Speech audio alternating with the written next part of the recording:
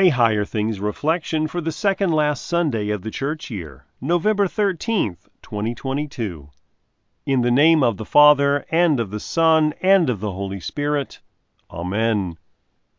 Then the righteous will answer him, saying, Lord, when did we see you hungry and feed you, or thirsty and give you drink? And when did we see you a stranger and welcome you, or naked and clothe you? And when did we see you sick or in prison and visit you? Matthew 25, verses 37 to 39.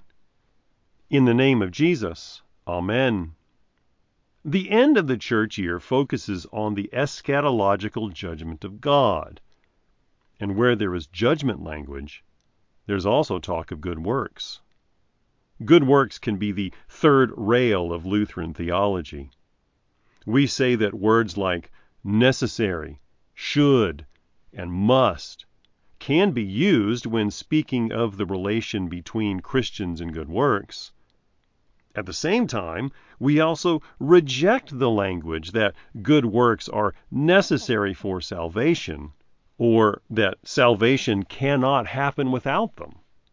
If that wasn't confusing enough, the parable of the sheep and the goats show us that good works are also invisible. Neither those on the left nor the right are aware of their works.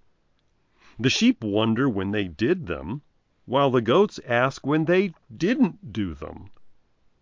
This is because good works, strictly speaking, are not something that we do.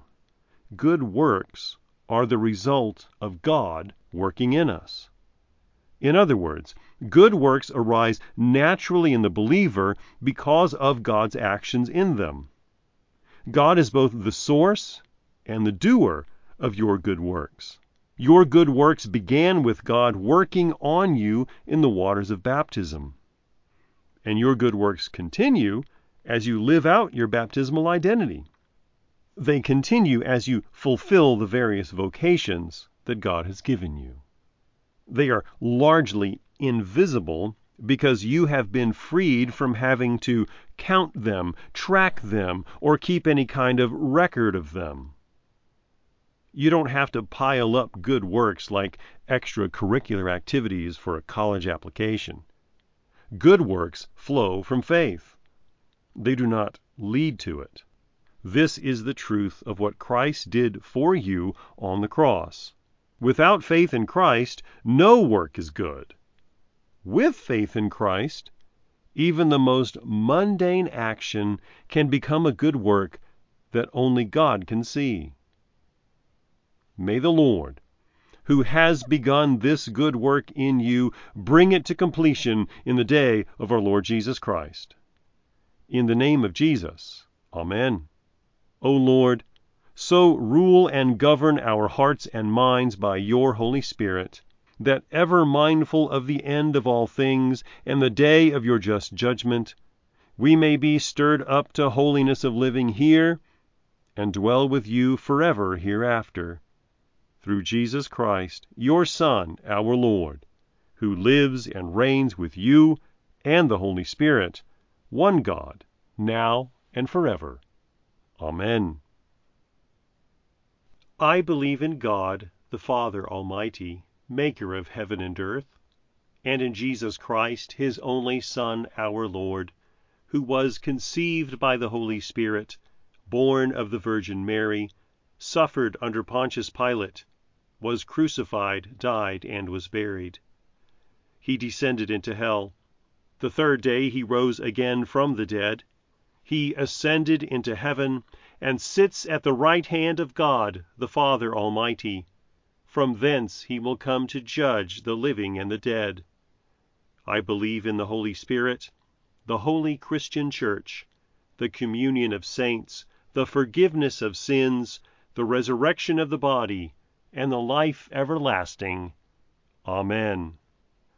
Our Father, who art in heaven, hallowed be thy name.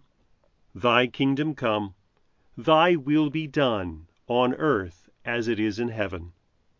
Give us this day our daily bread, and forgive us our trespasses, as we forgive those who trespass against us. And lead us not into temptation, but deliver us from evil.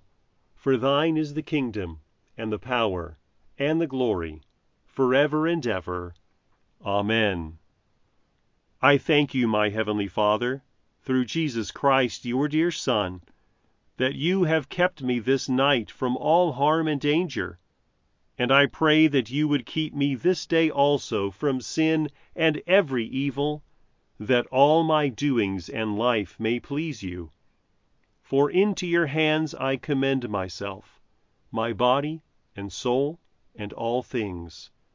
Let your holy angel be with me, that the evil foe may have no power over me.